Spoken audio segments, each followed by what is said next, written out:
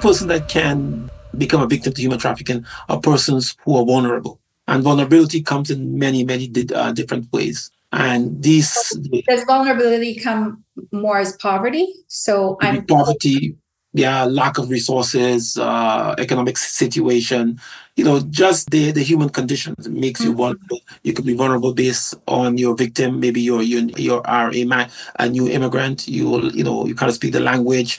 Vulnerability. There's a broad cross section of vulnerability, and they look at you. Maybe your mom. Let's say, for example, there's the straight-A student, which is an experience. You did something wrong, and your mom may take your cell phone.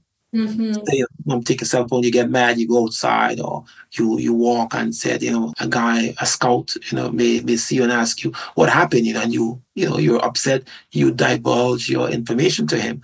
Or, my mom took my cell phone, this, and, he will come and support you, and this, why your mom take your cell phone is not right. Here is the cell phone. And then very quickly they become victim, they become an ally, and they, and you the victim.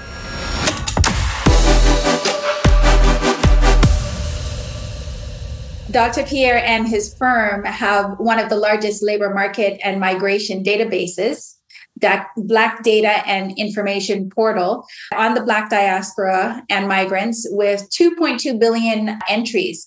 This expansive database includes data on over 1,700 occupations in the region, including vocational education, smugglers, human traffickers, crime statistics, data on skills and educational attainment, trafficking in persons, that's TIP, victims, human trafficking and smuggling routes in the Caribbean region.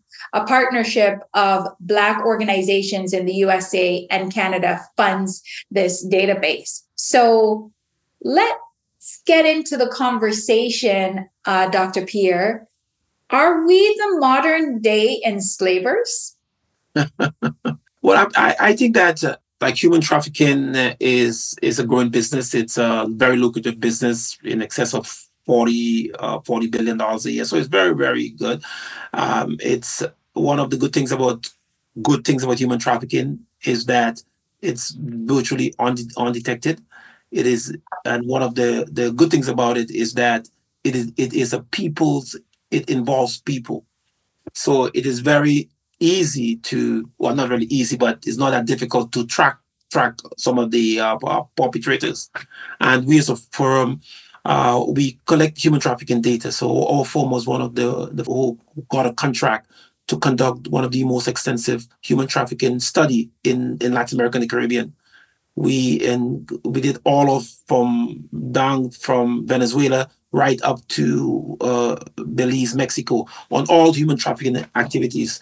We were able to, interview the cartels, interview all of the persons within Venezuela. From our information, we found out that for example, in the Caribbean, there are over, let's say 7,000 islands. Yes. And in the Caribbean, it's about 1 million square miles. And a lot of the activities, the human trafficking activities take place in the Caribbean because there is no quote unquote law and order. There is sexual, so there are lots of challenges. It's very hard to detect these people. What is important in the Caribbean is that human trafficking and migrant smuggling is becoming one of the fastest growing industries in the region. Wow. Right now, the industry is estimated that the industry employs about 176,000 persons. You say employs. 176,000 persons impacting 11 economic sectors. So human trafficking is it's on the rise, and it's a good way of making money. We've interviewed them. We have a list of traffickers. We interviewed traffickers. We also interviewed persons in the study from Europe, for example, who will come to the Caribbean. Yes. And they have a choice as to what type of victims they will use. We also found. How do you mean? What type of victims they will use? Well, for example, it is prearranged. So when they come as a package, they come with a package. Well, I want, let's say, either I want a someone under the age of 13. They have all of the characteristics. Either you need a, and and all of that type of Wow. data. So, for example, some may specialize in a pedophilia. They Yes. specialize in children, or some of the guys maybe specialize in hemophilias. That's between 14 and 13, 14, 15. And Yes. some of the guys may be specialized in hemophilias, meaning that school age children. And we had the opportunity to interview persons within industry. In fact, I I, I interviewed a person that it was a police officer actually. He was 34 years old.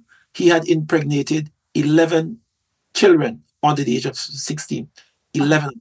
This Wow. one guy. So in the Caribbean, in our study, we found out that there were 83 brothels in the region. So it is worse than you think. There was this movie on Netflix. I'm forgetting the name right now, but it's a powerful movie. I think it was Guatemala. I could be getting it wrong, but it was South American. So this guy is a cop in the United States and he's catching the pedophiles, but most of the kids are coming from outside the country anyways, right? Yes. So they're coming. It was such a tragic movie, because these pedophiles have essentially just created a system where they now get to abuse children in the same way that white people were able to abuse us as Black people. Yes. Right. And so we've gone now from adults to now the most vulnerable amongst us, children, and we are now using them and abusing them in these, it's unthinkable. It's absolutely unthinkable. And so how do Black people situate themselves in this and feel like, I understand it's trauma, right? And I'm a trauma therapist and we mirror the thing that has been done to us. Yes. But how do these Black men, as you speak to them, how do they feel okay?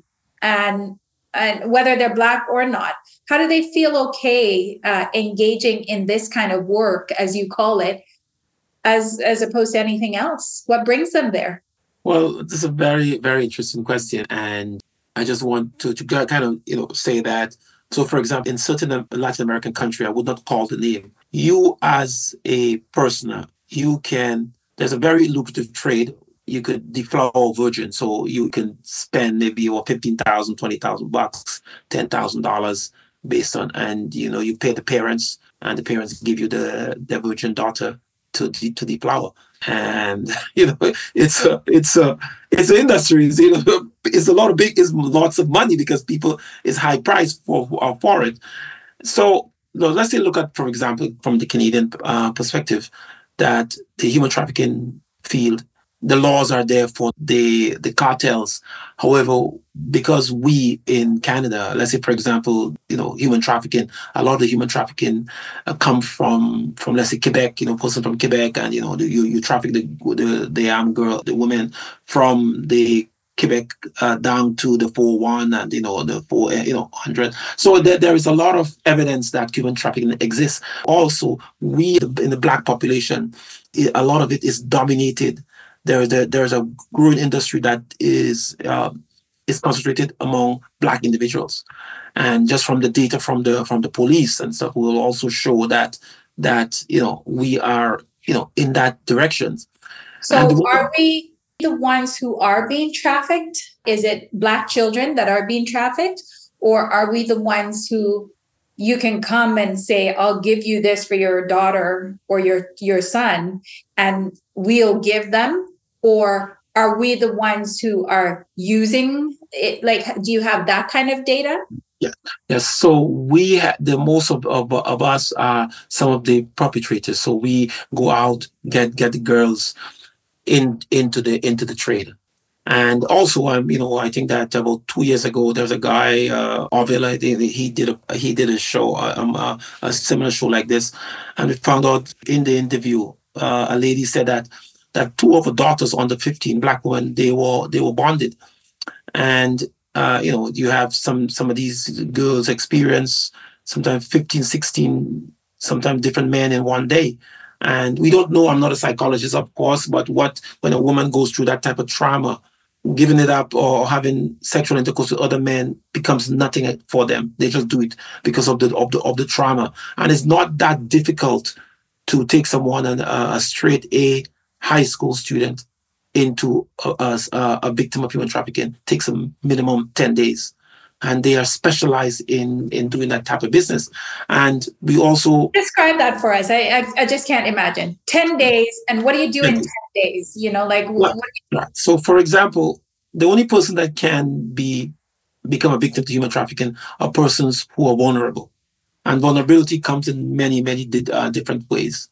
And does vulnerability come more as poverty? So I'm poverty, yeah, lack of resources, economic situation, just the human condition makes you vulnerable. You could be vulnerable based on your victim. Maybe you are a new immigrant. You kind of speak the language. Vulnerability. There's a broad cross section of vulnerability, and they look at you. Maybe your mom. Let's say, for example, there's the straight A student, which is an experience.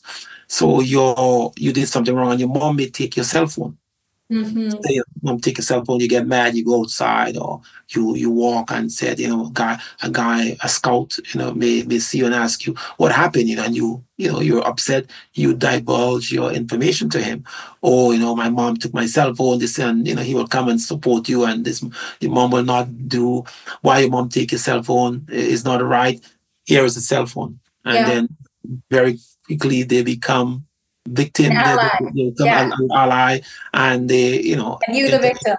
Wow. into the relationship. And then, we have one of the experience, and the guy, more 38% of human traffickers are trafficked based on love relationships. So they may try to enter into a romantic relationship with a person and just take it from there. And one day they may be involved in sexual intercourse and planned, but surprising to the woman. Another person may come in, another man may come in, and she will be shocked and say, well, why is he doing there and there? But he knows what he's doing about. And then the other guy will come in, and then just could happen. All maybe 4, 5, 6, 7 a day, 10 days. I've heard as much as 17 in one day. And after that traumatic experience, your life changed. And you can. So, for example, in our interview when we went to Trinidad in the European Union's project, we interviewed a trafficker, and he said that he's so confident. He said that Dr. Pierre, it is like you training a horse. I can tell her to. You gotta break it. You gotta break the horse. I can tell her to go to in that place. He was in Port of Spain. I can tell her to go to San Fernando. Stay 3 days by this person. She would come back with all the money. But if she knows that if she is short 1 cent, she will know what will happen to her. And it's just the condition. Wow. And this is something that the government, especially the government of Ontario, have to work on it. We know that most of the police officers are not trained in the field. Okay, so we as Canada, we can do much more in terms of curbing the human trafficking. Many of police, they're bombarded with other opportunities. So they are not trained in the field, and that's why our firm, we have a collaboration. Why don't we call it what it is? Why don't we call it enslavement? Well, yeah, you can say it. You can say that, yes. We have an association with a company called the Deliver Fund, and Deliver Fund is they are like the apex in solving human trafficking activities. And we also have some sort of a relationship with an organization called Crime Stoppers. So because right now solving human trafficking, it has to do with technology. Yes. And we have that level of technology because of the database, because the level of work that we are into, because we have a large, very extensive database. It makes me think even of the Black experience and the enslavement experience. It doesn't sound a whole lot different. you're broken even before you get into the boats and then come across. But then once you're here, then there is a new way of controlling. There's a speaking in of the rules of the game, and then us as the enslaved then followed certain rules, and they didn't have to put chains on us. We just followed the same rules, and in a lot of ways, we're still following the Yes. same, Yes. right? Yeah. And one of the rules is you don't get along with one another, right? Yes. Like, and that's the rule. You just, if there's anybody to unite with and connect with, it's not yourself. Yes. You ally with everybody outside, but you do not ally inside with other Black people. You don't use their services. You don't buy from them. You don't get along with them. You don't agree with them. You disrupt as much as you can. You don't build community. You always remain separate and apart and disconnected. That's the rule.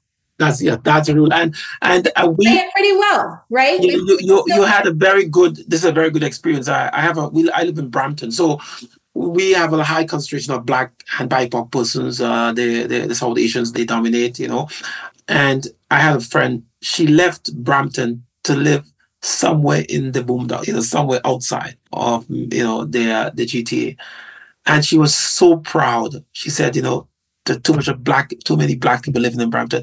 I am so proud. I am the only Black person. She was so proud. She was so excited that she finally made it. I got away from them. I got away from them. I'm a monster. I mean, could you imagine that? And she was so proud that she was the only person in her community who was a Black person. She was the only Black person, and she was very proud of that. Wow. I mean, and that's an educated person. Audience, I want to ask you the question, how much do you hate you and how much do you hate us? Actually, I hope you love you and I hope you love us, because it's time for a change. But I think we have to ask ourselves the real question, just like we can see the modern day human traffickers, the way that they break a person, it has been done to us. It has been done to us on a communal level. It has been done to us on an individual level. And the level of self-hatred that is amongst us and through us and in us and above us and over us is pretty amazing. And it's time for it to end. So we'll be right back.